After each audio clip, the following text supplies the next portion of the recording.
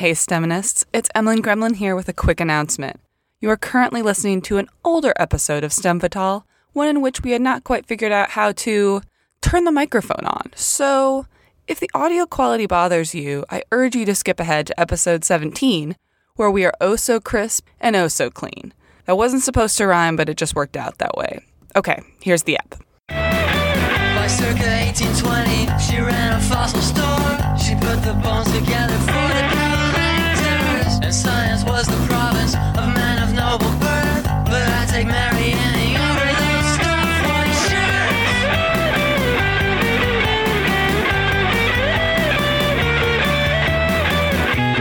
Hey everyone, this is STEM Fatale. Yeah, our Women in Science History podcast. Yes, our Women in Science History podcast. And I'm Emlyn, like Gremlin. And I'm Emma, like Dilemma. And I think we're just going to jump right into it. As usual. I tried to come up with a fun question, an intro question, and I couldn't. But I have a question, I guess. Okay. Yeah. So I'll take it. So it's Pride Month. It is. So I wanted to find. That's not a question. No, wait. It's okay. it's an intro to the question. Yeah. So I wanted to find an LGBTQ plus lady scientist. Do you know of any off the top of your head? I do. Sally Ride. Okay, she's a astronaut, right? Yeah. Nice. We're not talking about Sally Ride. The more the merrier. I do know a couple others, but I'm blanking on names right now. It's all good. But now I'll know one more name. Yes, you. Well, maybe. Okay. What?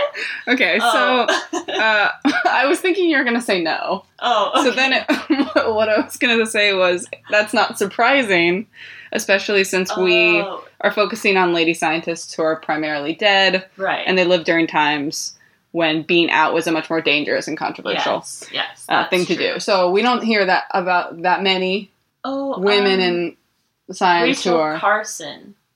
Really? Yeah. Man. But that's someone who never officially came out. Yeah. Had anyway. Yeah, so I was looking and I was trying to find, there's a bunch of lists of LGBTQ scientists you should know about and stuff like that. And then I picked this woman. Yeah. And as I was kind of delving into it deeper, it's hard to tell, she never openly came out. Right. And so it's a lot of assumptions being made. And especially for a career woman, there weren't a lot of career women who were very open about their sexuality earlier on. So today I'm talking about Louise Pierce. Oh, okay. I think I've heard her name. Yeah. Okay. So she turns up in a lot of articles about LGBTQ scientists. Oh, nice.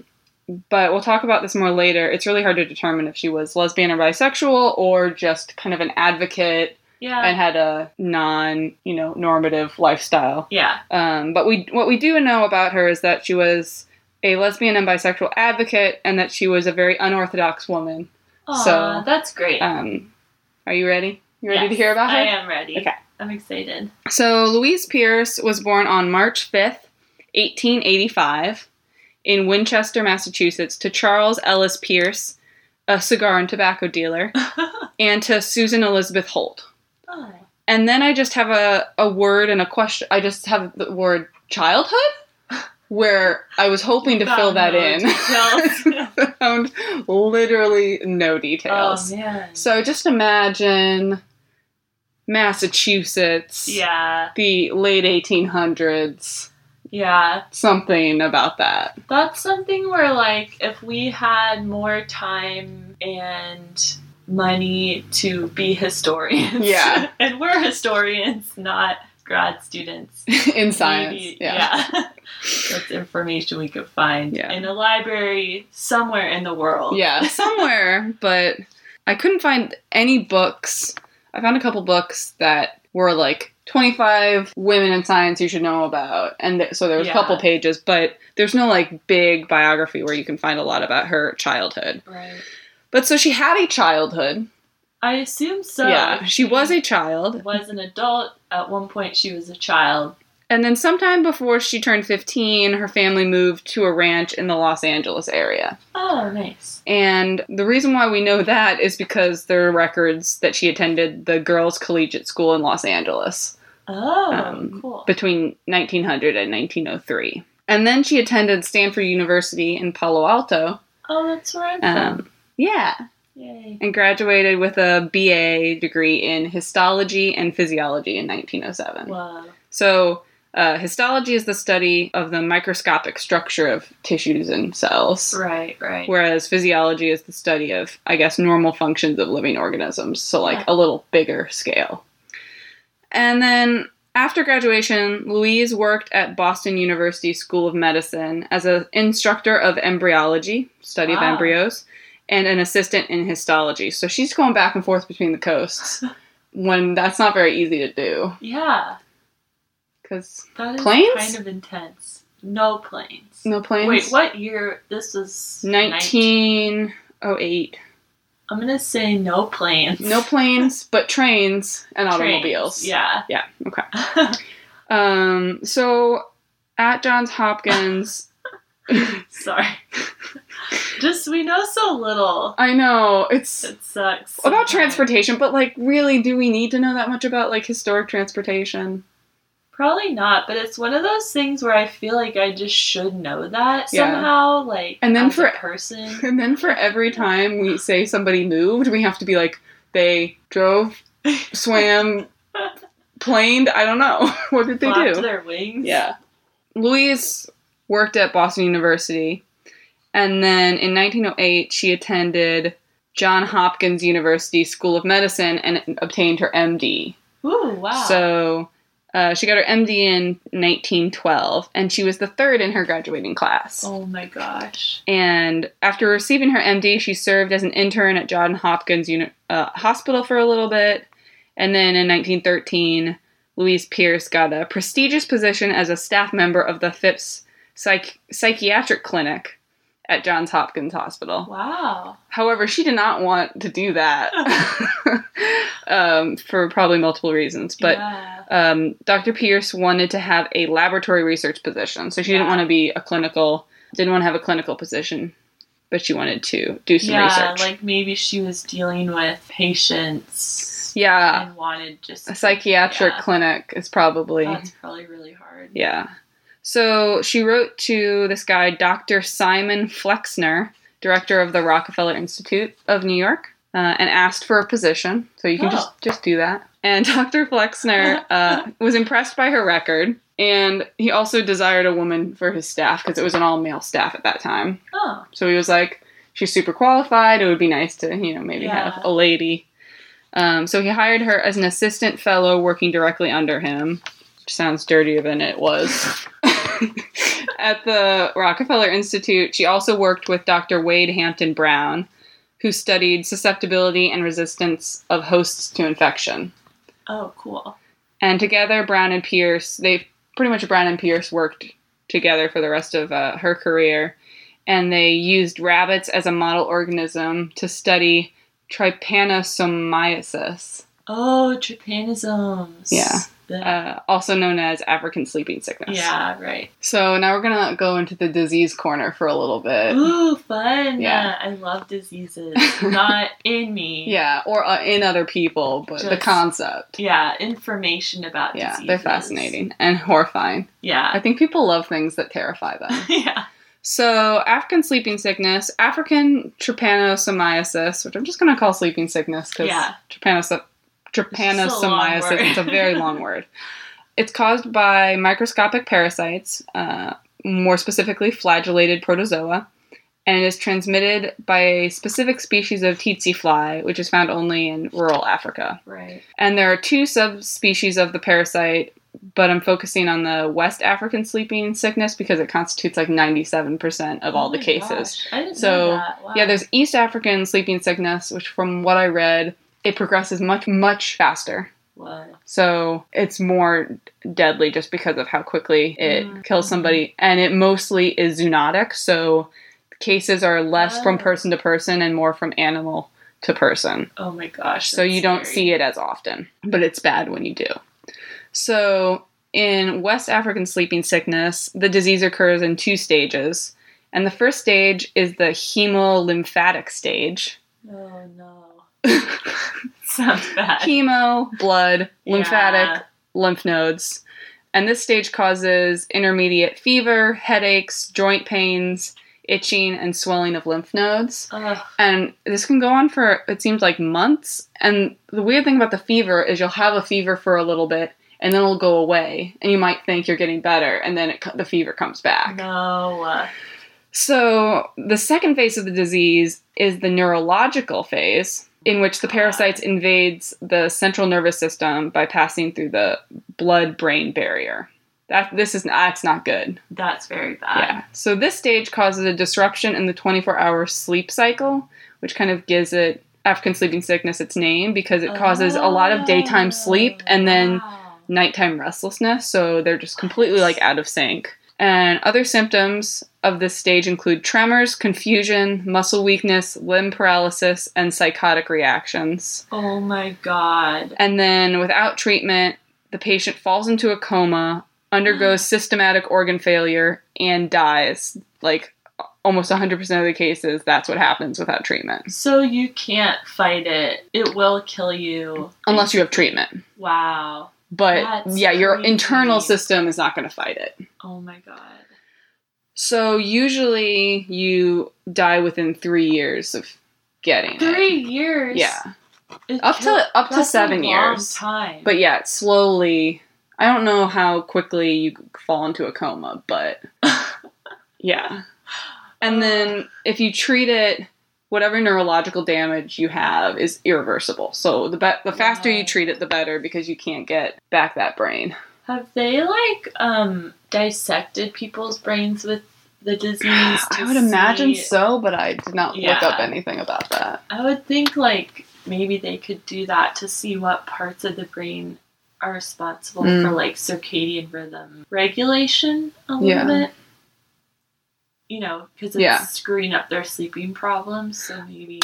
I should have looked this up, but I didn't want to get too much into the disease. Well, yeah. But there's something about there's something that these parasites produce that I think is a chemical that actually affects your sleep system and then causes you to go into a coma. Oh, wow. I don't remember what it was, but Yeah, that's okay. yeah. Okay, so now we're going to leave Disease Corner and go back to Louise Pierce. Yeah. So, Louise. yes, exactly. So at this time, sleeping sickness plagued many African countries, specifically the Congo, which was a Belgian colony at that time. Okay. And the Rockefeller Institute was trying to find a solution to sleeping sickness. So at this time, there was a big outbreak, and I couldn't find death toll, Yeah. but a previous big epidemic of sleeping sickness between 1896 and 1906 caused between 300,000 and 500,000 deaths in Africa. Oh my gosh. So that's kind of the context of when she's working, is after this has occurred. And previously, Paul Ehrlich discovered that an arsenic compound was effective as a treatment for syphilis. Huh. And so this caused Dr. Flexner, the head of the Rockefeller Institute, and colleagues to try to find other arsenic compounds that could be used for African sleeping sickness. Wow. But isn't arsenic a poison? Yes. Wow. But I think, so there was something about arsenic, certain components of it, it seemed, could pass into the brain. And so then be toxic to where the protozoa were, Yeah. or where the disease was. And maybe if you don't take too much of it, it's not toxic. Yeah. Super toxic to you. Yeah. So then they found in 1919, Dr. Jacobs and Dr. Heidelberger found a compound called triparsamide. So triparsamide, trypanosomiasis, very similar. Okay, I'm guessing they named it because it. After the Yeah. trypanosome. Yeah. They found this compound and they isolated it, and then they found that it was highly effective in destroying the infectious agents of sleeping sickness, known as trypanosomes. Yeah. Which are cause sleeping sickness. And triparsamide could reach the cerebrospinal fluid in considerable concentrations, and once it got into your cerebral spinal fluid, it could kill the disease, because that's where it was. That's really cool. Yeah. However, this has not been tested on humans yet. Oh, So they'd only gotcha. done this in rabbits and Okay. found, oh, great, we can get rid of African Yeah. sleeping sickness in rabbits. And so in 1920, a severe outbreak of African sleeping sickness occurred in the Congo. And originally, the Rockefeller Institute wanted to send Dr. Brown to the Congo to test this new drug. However, Dr. Brown was a family man and wasn't very interested in going. And so Dr. Pierce, on the other hand, was attracted to the idea of field research and adventure. Aw, And so she volunteered to go. nice. And so this wasn't like she went as the head of something. She went alone to the Oh my Congo God. as a woman to test this new drug. So while in the Congo, she studied the effects of this new drug on over 70 patients. And I couldn't find out any details about if this was voluntary or, you know, how they Huh. figured out who to Yeah. test this on or anything about, like, the scheme of that. Oh. But since the disease is pretty much 100%, Yeah, maybe Deadly. infected people were like, I'll Please, try please, please. anything. Yeah. Yeah. but yeah, so this drug could only really increase your chances of surviving. Wow. I feel like back in the day, when people tested things on humans, you're always like, maybe that doesn't fly. But in this case, it could only I don't know, increase they your used to survival. Test a lot more stuff more readily. just Everyone. inmates, Yeah. orphans. Oh gosh. Anyways, so what Dr. Pierce observed when she had tested this new drug on these patients was complete eradication of the parasite in both the blood and nervous system in only a matter of weeks and with seemingly no side effects at low doses. Wow. So I found different results, but this treatment was between 80% and 90% effective in getting rid of African sleeping sickness from the my body. God, So it was wow. super, super successful. And this was the first treatment for African sleeping sickness. And so this work won her international acclaim and drew the attention of Belgian officials because they 'cause solved a big were- problem. Yeah. And They were they... like, how can we take over this land if there's this terrible disease? and they awarded her the Ancient Order of the Crown in Oh my 1921, which is one of Belgium's highest honors. Do they still have royalty in Belgium? I think so. Wow. That's all the information I have. Yeah, on that. I mean, I don't know anything about Belgium. And she was also elected as a member of the Belgian Society of Tropical Medicine. And from then on, Wow. every year from 1921 to 1939, she traveled to Europe to attend scientific meetings and other scientific activities as part of this. That's cool. Yeah. So she then returned to the Rockefeller Institute and was promoted to associate member in 1923. So I guess they don't have like professors because they're not teaching, they're researching, and so they just have like, they're called members. Okay. So her accomplishments should have, from one source I found, which is the only source that talked in depth about her at all, her accomplishments should have qualified her to be a full member with more freedom, but due to the Great Depression, the Rockefeller Institute didn't have enough funds to promote her at that time. Oh, wow. However, even after the Great Depression, she never made it to full member. So I don't have any information about like why that was, but Yeah, I guess like my first thought would be that she's a woman. yeah. And as an associate member, you were always, it seems like from when I was reading, you were always under some other professor. I see. So she was never an independent. That sucks. Yeah. So in 1924, she was elected to the Royal Society of... Did I just say that? No. I said the Belgian Society. She was also elected to the Royal Society. The Royal Society of Tropical Medicine and Hygiene. Oh, okay. And also Is that in Belgium? No, I or- think this was UK, but I'm not positive. Okay.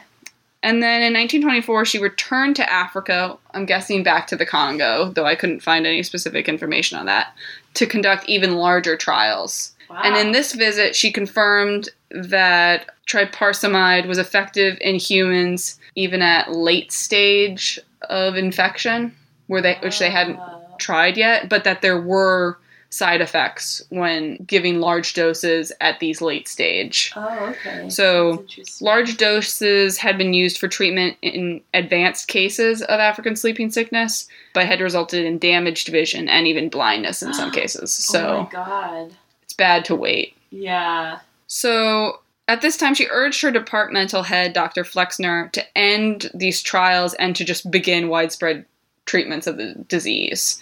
And so he agreed, and so once the widespread treatment of the disease began, she served as the contact for physicians conducting more trials and also as a medical consulting delegate for the International Conference of Christian Missions in Africa. Huh. So she was kind of in charge of overseeing Yeah. all of these treatments of what is it? Really cool. Tryparsamide. And it was so hard to find. I kept trying to find, like, how many people got treated. Yeah. And, how many lives did this potentially save? And she has a paper in Science where she kind of catalogs how many people in Africa they actually kind of brought in and tested for this disease. And it seems like at least 6 million people they tested. Oh my god. And then a couple 100,000 people they treated. Wow. And I don't have any more specific, but Yeah. so they treated a huge number of people. At least, like, I'm sure they saved thousands of lives. Yeah, probably at least. hundreds, like, especially if Yeah. it's hundreds of thousands that they're treating, and it's 80 to 90% effective. Yeah. So, That's pretty incredible. but yeah, I was surprised I just couldn't find. Yeah, I'm sure, like, most people here didn't care that much. Yeah. And Yeah. there weren't people really documenting it. But it's good that she cared and, like, wanted to get this out there to treat people. Yeah. And also, she's also putting herself in danger because, Yeah, she could get the yeah, she could definitely get the Yeah. disease. And she was going alone, which is. I know, I don't even like to leave my apartment alone. Yeah, that is really... So, Yeah. in 1930, her work on these trials and of these treatments that they were giving in mostly the Congo, but also other places in Africa, were published in 1930, titled "The Treatment of Human Trypanosomiasis with Tryparsamide: A Critical Review." Wow. And then during this time, she was back in New York City. Oh, this is our new section. Well, our old section. So she came back from Africa. She wrote up this big report on what she had found. Yeah. And then she moved on to syphilis. So this is a returning segment of the program, Keep Your Junk Safe. We haven't seen it in a while. I forgot we even had that segment. I was like, the trivia section? Like, it's kind of the whole podcast is a trivia section. No, Keep Your Junk Safe. We need a good theme song for Keep Your Junk Ooh. Safe. Oh, that could be so good. Okay, we'll think about this. Yeah. Put your junk in that box. Sorry, Mom. Good thing we have the explicit rating. Yeah. Okay, so during this time, when she came back from Africa, Dr. Pierce collaborated with Dr. Brown to study syphilis. And syphilis infection in the nervous system at this point was untreatable. Ooh. The nervous system is the third stage of syphilis because there's like these 3 stages. There's 1 where you have a sore, stage 2 where you have a rash, and stage 3 when it gets into your nervous system. So I don't know if they had treatments for 1 and 2, and then they didn't have a treatment for once they got to stage 3. Okay. But regardless. Yeah. So Dr. Pierce and Dr. Brown used their rabbit model system to study the effect of the same drug, tryparsamide, on syphilis as well. Oh. And they knew that tryparsamide was able to penetrate the brain and nervous system, and so they thought that potentially this drug could also kill the syphilis spirochetes that were in the nervous system. It's a bacteria. Yeah, it's a bacteria. It's just... They proved that this drug as well, in combination with an artificial fever, I just have in parentheses, what? Like, they heated someone up really hot? I think so. I was reading things, and before they would give someone some type of malaria, like inject them with, I would imagine, some partially dead malaria to get them to have a fever response. So kind of like a vaccine, like they're trying to get the immune system to respond. Yeah. Yeah. And because apparently having a strong fever was a good way to can kill things. can kill syphilis. So triparsamide combined with an artificial fever was a successful method for treatment of syphilis. Now, I feel like I don't hear about that anymore, which maybe you'll explain. Like, No, I probably I guess I won't. don't know anyone with syphilis, but also I've never like heard of someone like taking a hot bath. Yeah, I don't think you can just take a hot bath and get rid of okay. your syphilis. I think it's a little more in Gotcha. depth. Yeah. But Go to the sauna or something. yeah.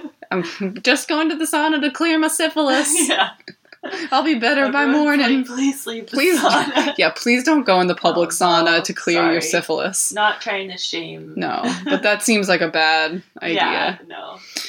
Okay, so this treatment for syphilis was used until the discovery of penicillin Oh, okay. by okay. Alexander Fleming. Yeah, it was and so then that's what they use. Okay. Yeah. I see. Yeah. Yep. So Pierce studied syphilis in rabbits and found that one rabbit had a malignant tumor of the scrotum. Ouch. That could be successfully grown in other rabbits. Ooh. A little callback Yeah. Oh, yeah, this will be. to Sarah Elizabeth Stewart. Yeah. Yeah. That's cool. Yeah. So Pierce studied what factors affected the susceptibility of a rabbit host to these implanted tumor cells. So Oh. what were the factors that caused a rabbit to be more susceptible to getting Yeah. these tumor cells to successfully implant? And this well-characterized tumor was called the Brown-Pierce tumor, or Aw, carcinoma, and became a popular cell culture in the study of cancer. That's great. Yeah. Good job, rabbit balls! So cool she has a tumor named after her. Yeah. After the rabbit testes. Yeah. Yeah. It's pretty cool. Is scrotum? The skin around. Okay. Right? Yeah. Yeah. It's the sac. Is that not a good I term? have to tell my mom not to listen to this episode. I just told her last night, like, yeah, have a listen. You might like it. Or, like, and I think she told, like, my cousin's kids to listen. Like, teenage kids to listen. Well, they need to know what a scrotum is, too. Yeah, and this is the best way to learn Yeah. about it. It's actually partially sex ed class, Just by partial being women in scared of history. it. Yeah. All right. So after these rabbit tumors, okay, so in 1931, Dr. Pierce went to the Peiping Union Medical College in Peking, now known as Beijing, as a visiting professor of syphilology. And syphilology is the study of the diagnosis and treatment of syphilis. Yeah. So Dr. Pierce traveled to China with 125 rabbits infected with syphilis in order to compare the How Western... did she transfer all I those don't rabbits? This is why maybe it is important that we know if it's plane or train or Plane or automobile. train or boat. or- Probably boat.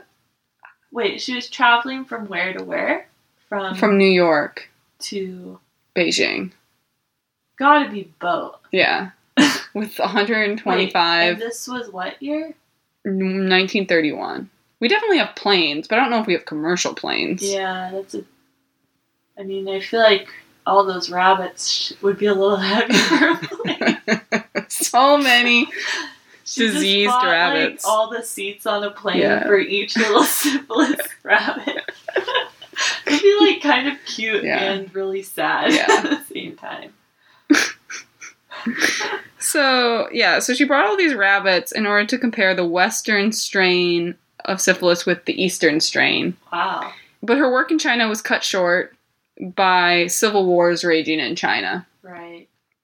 And at this time, Japan had invaded Manchuria, and many of her fellow visiting professors had been sent to Shanghai for safety. And so Pierce returned home. But what she did find was that the syphilis strains were the same, but the rabbit species were different. Wow, that's funny. Oh my god. Okay, so she returned home. Yeah, so Pierce and Brown's experiments on rabbits were severely set back when a smallpox-like disease decimated her rabbit colonies. That sucks. Yeah, it's bad news. However, on a flip side, they determined that with the aid of Paul Rosehan, Harry Green, and C.K. Hugh, that the disease was caused by a virus and that it was actually a great system to study human smallpox. Oh. So they had a paper out, studying human smallpox. How did the rabbits get smallpox, do you think? It's very good. It's airborne. Oh, yeah, that's true, I guess. Smallpox is a terrible, terrible thing. Yeah, I'm so glad it's gone. Except it's still here. There's did you know there's 2 vials of smallpox, or 2 stocks of it, Mm-hmm. and one is in Atlanta at the CDC, and one is in a Russia. research center in Russia. Yeah. I was that is so fucked up. well, apparently there's also, those are the official ones. Right. And that there's probably, because yeah. like a bunch of labs across the world had them, and then they're like the U.S. and Russia were like, you need to give us all of your smallpox, Which is like, and then people were it's probably like like a no, nuclear bomb, basically. yeah. So like there's probably people who still have smallpox yeah. somewhere. Well, the virus, not the. Yeah, they don't have the yeah. disease, but there are probably stores of the culture of. But I mean, we have enough vaccine to treat most people. Do we? If there's an outbreak. Not everyone, but if there's an outbreak, we can treat it.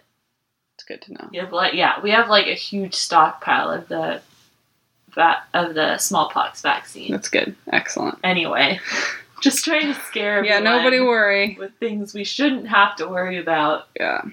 Okay. So we learned things about smallpox from these rabbits. Right. And then in 1935, Brown's research group with Dr. Pierce moved to a new facility at Princeton that was still part of the Rockefeller Institute. Oh, cool. However, Dr. Brown became ill and had to downsize his projects. And because Dr. Pierce was under kind of the supervision of Dr. Brown, she's still not independent, that negatively affected Dr. Pierce's research. Man. So, because she had to downsize her stuff then too. And then in 1942, Dr. Brown died and Dr. Pierce finished his experiments and papers after his death. However, so 5 years later, in 1945, Dr. Pierce was asked by the Rockefeller Center to conclude her experimentation and was granted 3 years full pay to write up all of the results. Oh. And then she was followed by half pay until her retirement. Couldn't find anything else about that. Weird. So I don't know. Like, if she was working half-time or... Yeah, I don't know the context of this at all. Yeah. If they were just like, all right, well, you only get half pay because we're not letting you do any more experiments. Yeah. Or if she was doing other things. Huh. Yeah, so I don't know how sketchy that is. Yeah. And then she retired, I think, in 1951. Wow. Throughout her career, Dr. Pierce was a supporter of women's rights and of women's education. Nice. And from 1946 to 1951, she was the president of the Women's Medical College of Pennsylvania and was the director of the American Association of University Women. Wow. In 1953, she was awarded the King Leopold Prize of $10,000 by Belgium. Okay, so now I'm going to get into some of her personal life. Okay. And the little bit of it that we know. Yeah. So Louise Pierce was a part of a radical feminist organization. Hell yeah. For unorthodox women. That's what that was. If you wanted to be part of this, you had to say that you were an unorthodox woman. Huh. And they were known as heterodoxy, and it was in Greenwich Village. And heterodoxy was notable in that it provided a forum for more radical concepts of feminism than the suffrage and women's club movements of the time. Interesting. So some of the women in the groups, they were bisexual, they were lesbian, they had divorced their husbands, they had kept their maiden names, they had, some other ideas besides just kind of voting rights and stuff like that. Yeah, that they were promoting. Right, yeah. Yeah. So that were a little more controversial than the larger suffrage movement was about. Yeah, that makes sense. Group members considered themselves heterodites, and many were, as I said, bisexual or lesbian. And in 1917 and 1918, suffrage protests for heterodites were arrested and served time in the Occoquan workhouse. in jail or in prison psychiatric wards. No. Yeah. Ugh. Because, of course, you have any woman that's uprising or speaking her mind, and then you put her in a psych ward. That's Because awful. of Hysteria. Yeah, hysteria. Yeah. So there is one book that I'll post that I didn't have time to read Oh, that's about heterodoxy and the cool. and the Like feminists in movement. it. Yeah, about this movement. And it was Wow, I actually wanna like they read met that. they met during, it was like a weekly luncheon. So it sounds really hardcore, but it was also very, Yeah. at lunch. It wasn't like, rocking out at night. Oh my gosh. So little else is known about this organization because one of the founding principles of heterodoxy was the formal prohibition of press and official documentation. Because they were so radical that they didn't want to jeopardize. And a lot of them were radical and also scientists or doctors Yeah, or authors, professionals. professionals. So they, didn't want to have anything tying them to very radical feminist ideas. So although there is very little known about her private life, besides being part of this group, she did live with two other women, physician Sarah Josephine Baker. Oh, yeah. Yeah. Oh, wait. Okay. That's who I've heard of. Yeah. And I didn't realize that they were in a relationship. Maybe. Oh, I see. Yeah. So she lived with physician Sarah Josephine Baker. And Sarah Josephine Baker is one of the people who found Typhoid Molly. Yeah. Typhoid Mary. Mary. Yeah, she found Typhoid Mary. Molly. Her younger sister, Yeah. who's just rolling.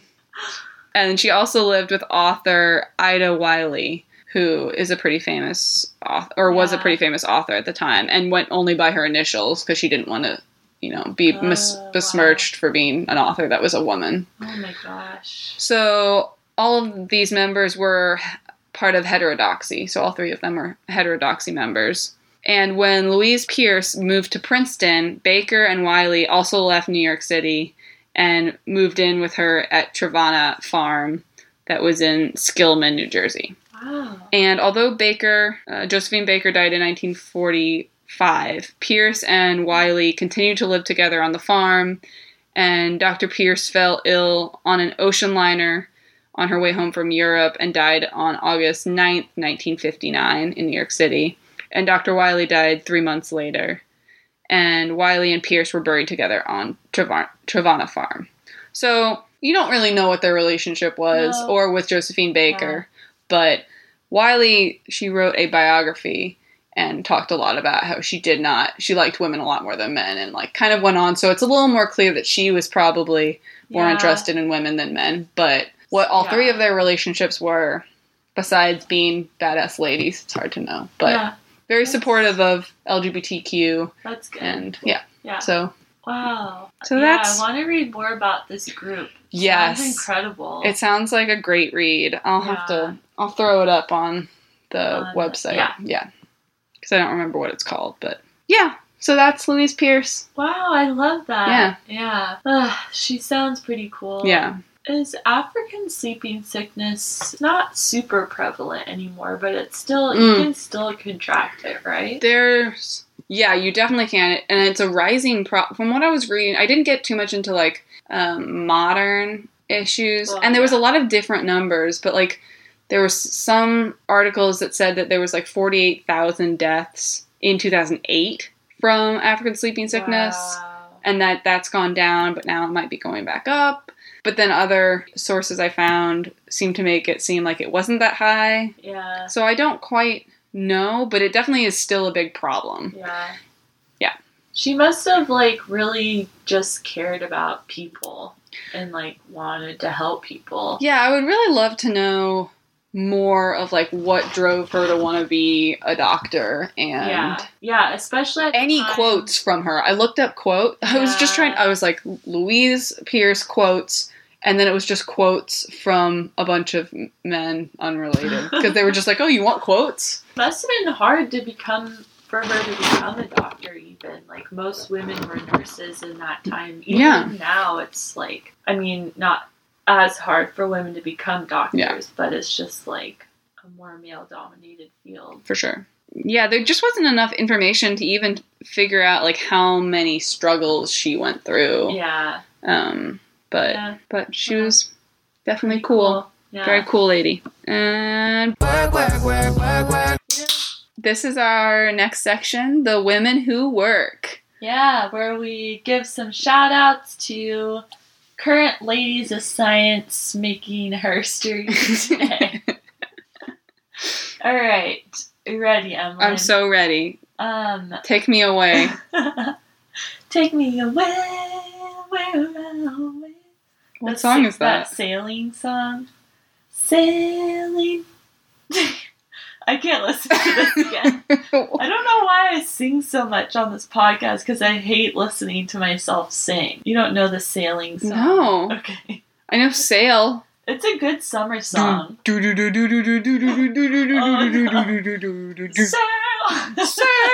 No, different song. What is a Take Me Away song? Sailing. No, not this. Take me. Okay, anyways. Take me away. Take me to church? Yes. Take me to science.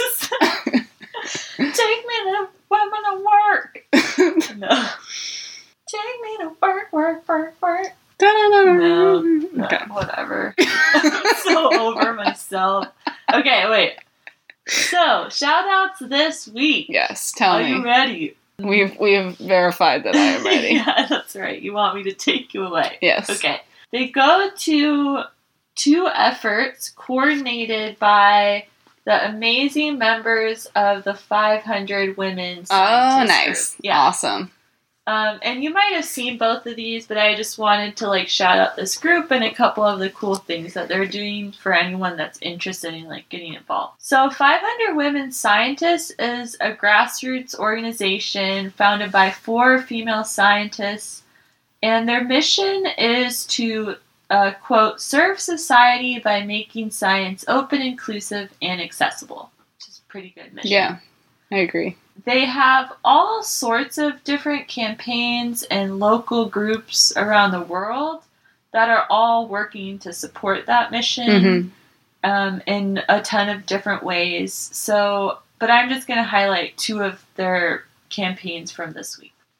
So one, I think we retweeted this, but on June 2nd, the group held a Wikipedia edit-a-thon. Oh, yes. Which I loved really this. Fun. Yeah. In New York City, where a bunch of them got together and worked for a few hours to edit or produce Wikipedia pages for female scientists. And they wrote pages for even current scientists like Frances Cologne and Lynn Ridderford. And while that event is over, I think you could just do this anytime. Yeah. If you wanted to. Yeah. And if you know how to edit Wikipedia And pages. if you know facts. Yeah. If you have good sources or just see that someone's Wikipedia page isn't filled out when it could be. Yeah. Yeah. Very cool. Yeah, I just wanted to kind of encourage anyone listening, I don't know, to go ahead and contribute if you can. And so I thought that was really cool. And another thing that they just started, or one member of the group, Dr. Lauren Esposito, just started an offshoot campaign called 500 Queer Scientists. Yes, I've seen this. Yeah, which has the vision to increase visibility for LGBTQ plus people and their allies working in STEM and STEM supporting jobs. And the goals of this campaign specifically are to ensure the next STEM generation has LGBTQ role models. They want to help the current generation recognize they're not alone. And they want to create a database that facilitates diversity among speakers and panelists, which is a lot of the same things 500 women scientists have done. But that's just so much bigger. And now they want visibility for queer scientists. It's awesome. It's a good time to do it. It as is part a of good June. time. Yeah. And Lauren Esposito herself is a really cool assistant curator and Schlinger Chair of Arachnology at the California Academy of Sciences. I know you can't help yourself with arachnology. No, I can't. Yeah, you love it. Her. And she's also the co-founder of a science, education, and conservation nonprofit called Islands and Seas. Ooh. And her research is on the patterns and processes of evolution in spiders, scorpions, and their venoms. Oh, very cool. So she is just badass. Yeah. And she's like now doing this whole new campaign. Super important. Yeah. So anyone can support the campaign by sharing it or posting about it on their own social media, and we'll give you links to their Twitters and Instagram online. Yeah. And if possible, and if you want to, you can also submit your own story. So right now they're like gathering stories from LGBTQ scientists, just to make these scientists like more visible to everyone. Just knowing others are out there that are like you, I think, is really helpful in staying in science careers. Definitely. So those are my shout-outs for the week. I love it. Yeah. They're great. Yeah, I've been seeing those a lot on Twitter. Yeah, and same. it's a great campaign. Yeah. That's awesome. Oh, yeah, so I guess that's our sode. Yeah, our total sode. If you like the show, please, please, please rate, review, subscribe to us on iTunes. This is really important to help other people find our show. And you can find us on Twitter. What did I say? Twitter. At StemFatalPod, and on Facebook now at StemFatalPod. Yeah. And you can email us too at StemFatalPod Yeah. at gmail.com. And thanks to our theme song, thanks to the song itself. Yeah, thank you, Mary Anning theme song by Artichoke. And our cover art is by Caitlin Friesen, so thank you. I think that's it. So, that is it. Stemulator? Yeah, Stemulator. Stemulator. By circa 1820, she ran a fossil store. She put the bones together for